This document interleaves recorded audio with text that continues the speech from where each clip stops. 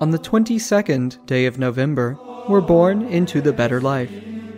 At Rome, Saint Cecilia, virgin and martyr, who brought the faith of Christ to her spouse Valerian and his brother Tiburtius, and encouraged them to martyrdom.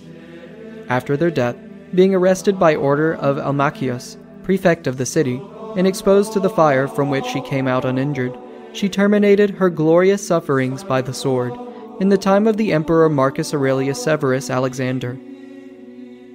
At Colossae in Phrygia, during the reign of Nero, Saints Philemon and Appius, disciples of St. Paul.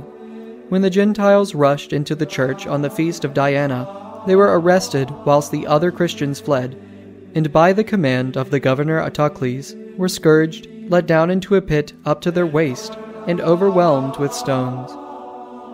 Also at Rome, Saint Maurus, martyr, who, after coming from Africa to visit the tombs of the apostles, was condemned to die under the Emperor Numerian, Cellerinus being prefect of the city.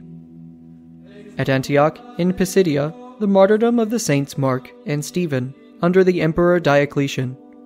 At Autun, Saint Pragmatius, bishop and confessor. And elsewhere, many other holy martyrs, confessors, and holy virgins. Thanks be to God.